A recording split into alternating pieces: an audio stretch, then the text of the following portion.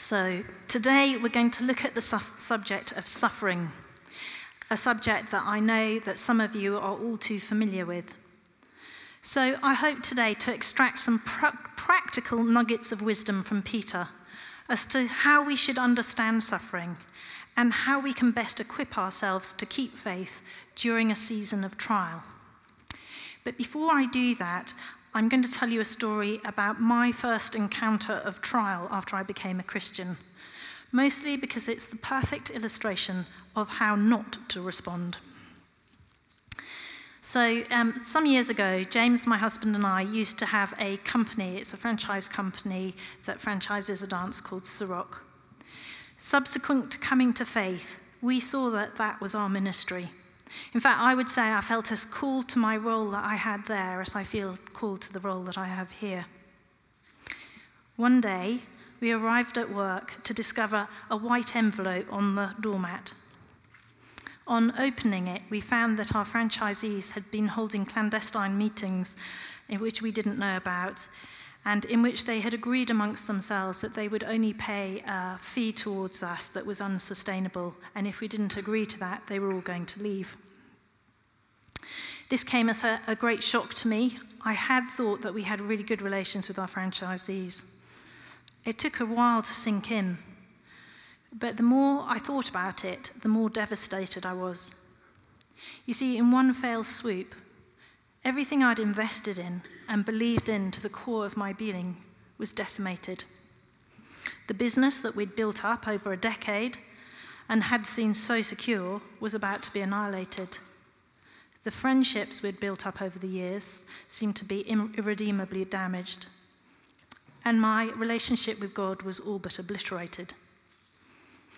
To be honest, I wasn't that fussed about losing the company or the money because that was never really what motivated me. But I was really heartbroken that those friendships, which I valued a great deal and into which I had invested much, had all in one fell sweep been destroyed. However, worse still, it struck at the core of my identity in Christ. I was bewildered how this could happen from a God perspective. After all, I genuinely believed I was doing the thing God was calling me to do. And if that was the case, how come he'd allowed it to happen? Were we, in fact, mistaken in thinking we were doing his work? Were we, in fact, building our own empire and not his kingdom?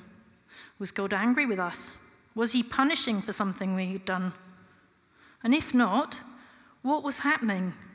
Was it because he wasn't actually powerful enough to stop it?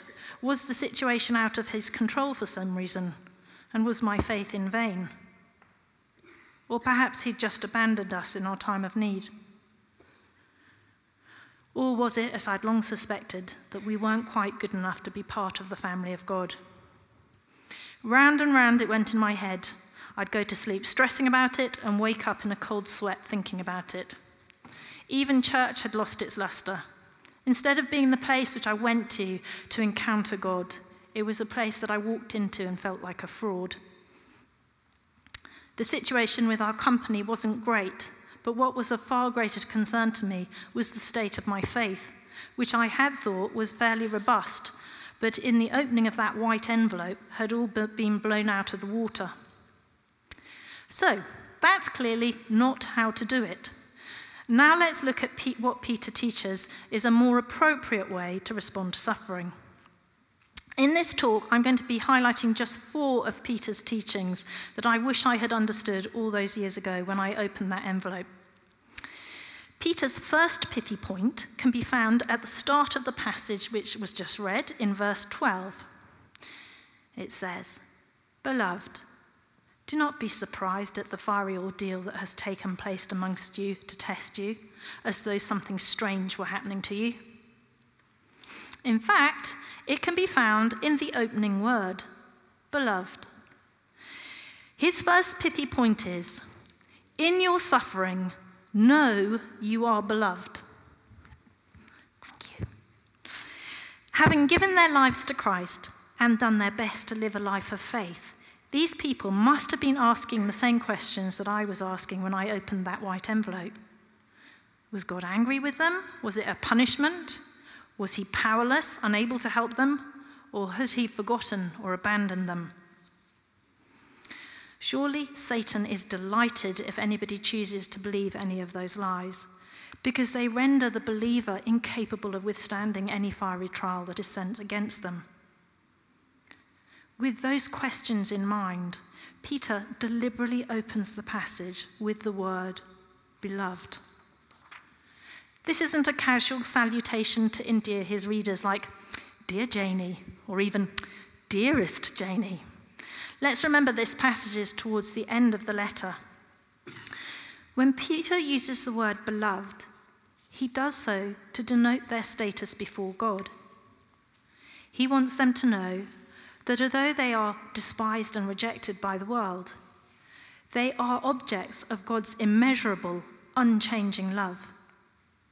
Because Peter knows that if they're going to be able to withstand the persecution heading their way, they need to have the utmost confidence in the fact that their suffering, that the suffering they are facing does not reflect God's disinterest or displeasure, that they have not been forgotten or abandoned, but their status before God is eternal and immutable.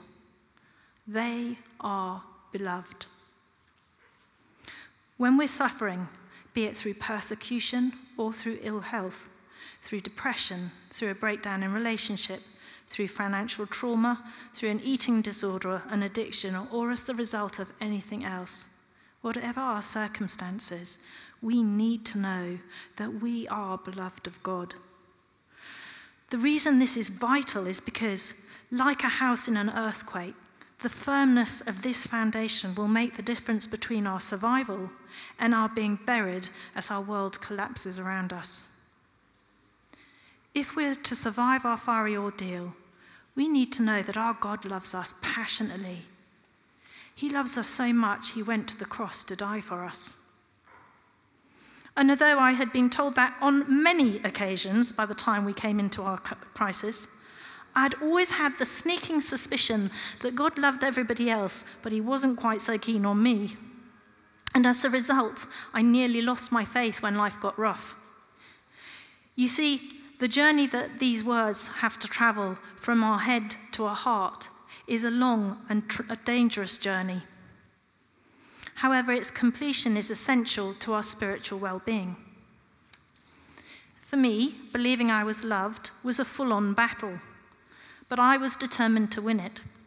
So every night before I went to sleep, I'd ask God to forgive me for believing the lies that the enemy had spoken over me through other people, through friends, family, or even through myself. And I would read the verses of Scripture telling me about my status before God, and I would pray that God would help me believe them. At the same time, even though I felt like crawling into a cave, I talked about the issue with my small group, and they encouraged me and prayed for me. I also arranged to meet with a mentor to talk through the roots of my struggles and receive prayer. And every Sunday I would come forward and receive prayer from the ministry team. In truth, it was a long and laborious battle, but I came out the champion. And that has stood me in great stead for future fiery trials. Okay, so that's Peter's first pithy point. In your suffering... Let's try that again. In your suffering... Fabulous. I've taken his second pithy point from exactly the same sentence. Beloved, do not be surprised at the fiery ordeal that is taking place among you to test you, as though something strange were happening to you. Peter's second pithy point is, in your suffering, know that God is in control. I used to believe the Bible taught that if you pray hard enough and live a good life, you will live happily ever after, like any good fairy tale. However, when things got difficult, I nearly lost my faith because I noticed that that was blatantly not the case. And it wasn't right, and it wasn't what Christ taught. During his ministry, Christ spent a significant amount of time teaching his disciples not only that he was going to suffer, but they would face hardships too. He called those who followed him to take up their cross and follow him. not to take up their cushion and have a nice little sit down. What I needed to know when I felt my world was collapsing around me, what Peter needed to know when he stood in Caiaphas' courtyard, and what the persecuted church needed to know as they awaited that knock on their door, was that going through fiery trials is an intrinsic part of what it means to be a Christian, and that God is still in control of the master plan. These trials may well be the enemy's attempt to destroy us. That is, after all, what he was trying to do when he put Jesus on a cross. But ultimately, God is in control of the master plan, as the resurrection shows. And what the enemy meant for evil, God intends for good. So, pithy point number 1, know you are beloved. Pithy point number 2, know that God is in control. And I am now taking nugget number 3 from verses 13 to 18. In your suffering, choose to worship. In verse 13, Peter instructs his persecuted flock to rejoice insofar as you are sharing Christ's sufferings. Say that again. Rejoice insofar as you are sharing Christ's sufferings. Rejoice in our suffering. Really, Peter? Keep a stiff upper lip, maybe, but rejoice? Surely that's paradoxical. But I guess Christianity is full of paradoxes. In Matthew 5, Jesus teaches, "Blessed are the persecuted because of righteousness, for theirs is the kingdom of heaven. Blessed are you when people insult you, persecute you, and falsely say all kinds of evil against you because of me. Rejoice and be glad, because great is your reward in heaven." In verses 13 to 16, Peter explains why he believes we have reason to rejoice in our suffering. In verse 13, he expands, "But rejoice insofar as you are sharing Christ's sufferings, so that you may be glad and shout for joy when his glory is revealed." Those who are undergoing fiery trials have every reason to rejoice, because it's a privilege to share in the fellowship with Christ in his sufferings, but it's a privilege that will bring us great joy when his glory is revealed. Our troubles in the here and now are transient, but our glorious inheritance is eternal. Or, as Paul puts it in his letter to the Romans, our present sufferings aren't worth comparing with the glory that will be revealed in us. In verse 14, Peter explains, "You are blessed because the Spirit of glory, which is the Spirit of God, is resting on you." So what he's saying is that those who suffer are blessed because God doesn't leave them on their own. His glory is upon them. His Spirit accompanies them every step of the way. And in verse 16, Peter goes on to instruct his readers to praise God that they bear his name when they are suffering, because it's a privilege. When I was a new Christian, I went to a prayer meeting in which one of the elders was asked for his advice. The inquirer was a middle-aged man who was going through a period of life where everything that could possibly go wrong was going wrong. He wanted to know if the elder had any advice as to how he could get through the season spiritually, so to speak. The elder's advice seemed a bit insubstantial to me at the time, but since then I've learned it's probably the best advice he could have given. He said, "The best advice I can give you is to worship. I know there are many other things I could say, but for myself, I have found that worship is paramount in times of suffering." You see, when we worship, for a few short minutes, we take our eyes off our problems and place them on God. And in so doing, we remember who God is, our omnipotent Father, who looks on us as beloved, who is in control of the master plan, and is worthy of our praise. And as we get his perspective on our situation, we are reminded how great he is, even greater than the issues that we are wrestling with. When I had my first experience of a fiery trial as a Christian, the last thing I felt like doing was worshipping. But this meant that in my mind, my problems were way larger than God was. And now I'm pleased to say that I have since learned to worship in all circumstances, in spite of what I'm feeling like. Because I've learnt that as I enter his courts and lose myself in worship, I also enter his peace, the peace of God which transcends all understanding, that guards our hearts and minds in Christ Jesus. When I first became a Christian, I understood that praise and worship were for the benefit of God alone, that he liked us all to sort of suck up to him.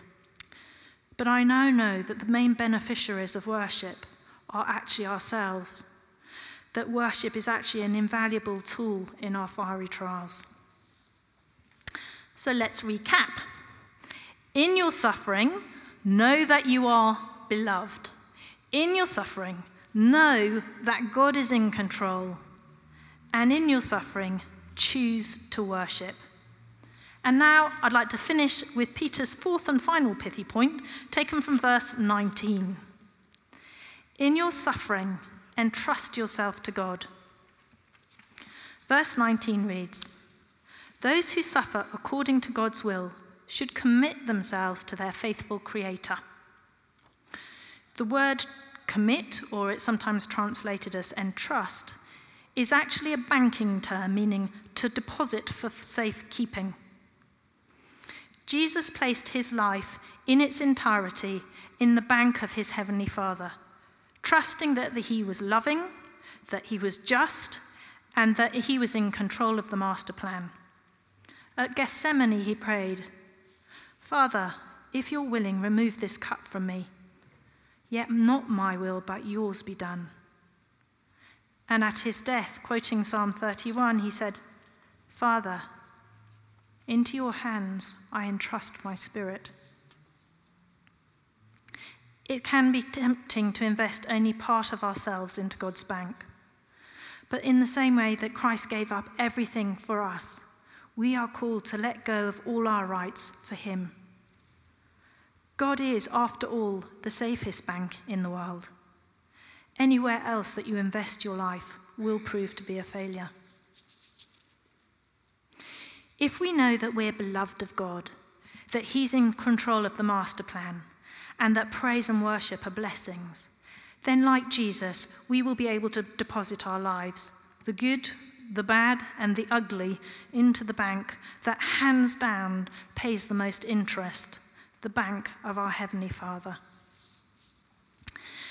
I believe this letter was invaluable to those facing persecution.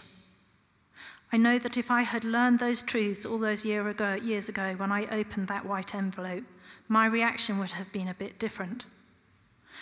I would still have had to endure the same trial, but I would have done so knowing that God loved me, that I wouldn't have to walk through the trials alone, but that he would be with me, and that whatever it may look like, he was actually in control of the situation.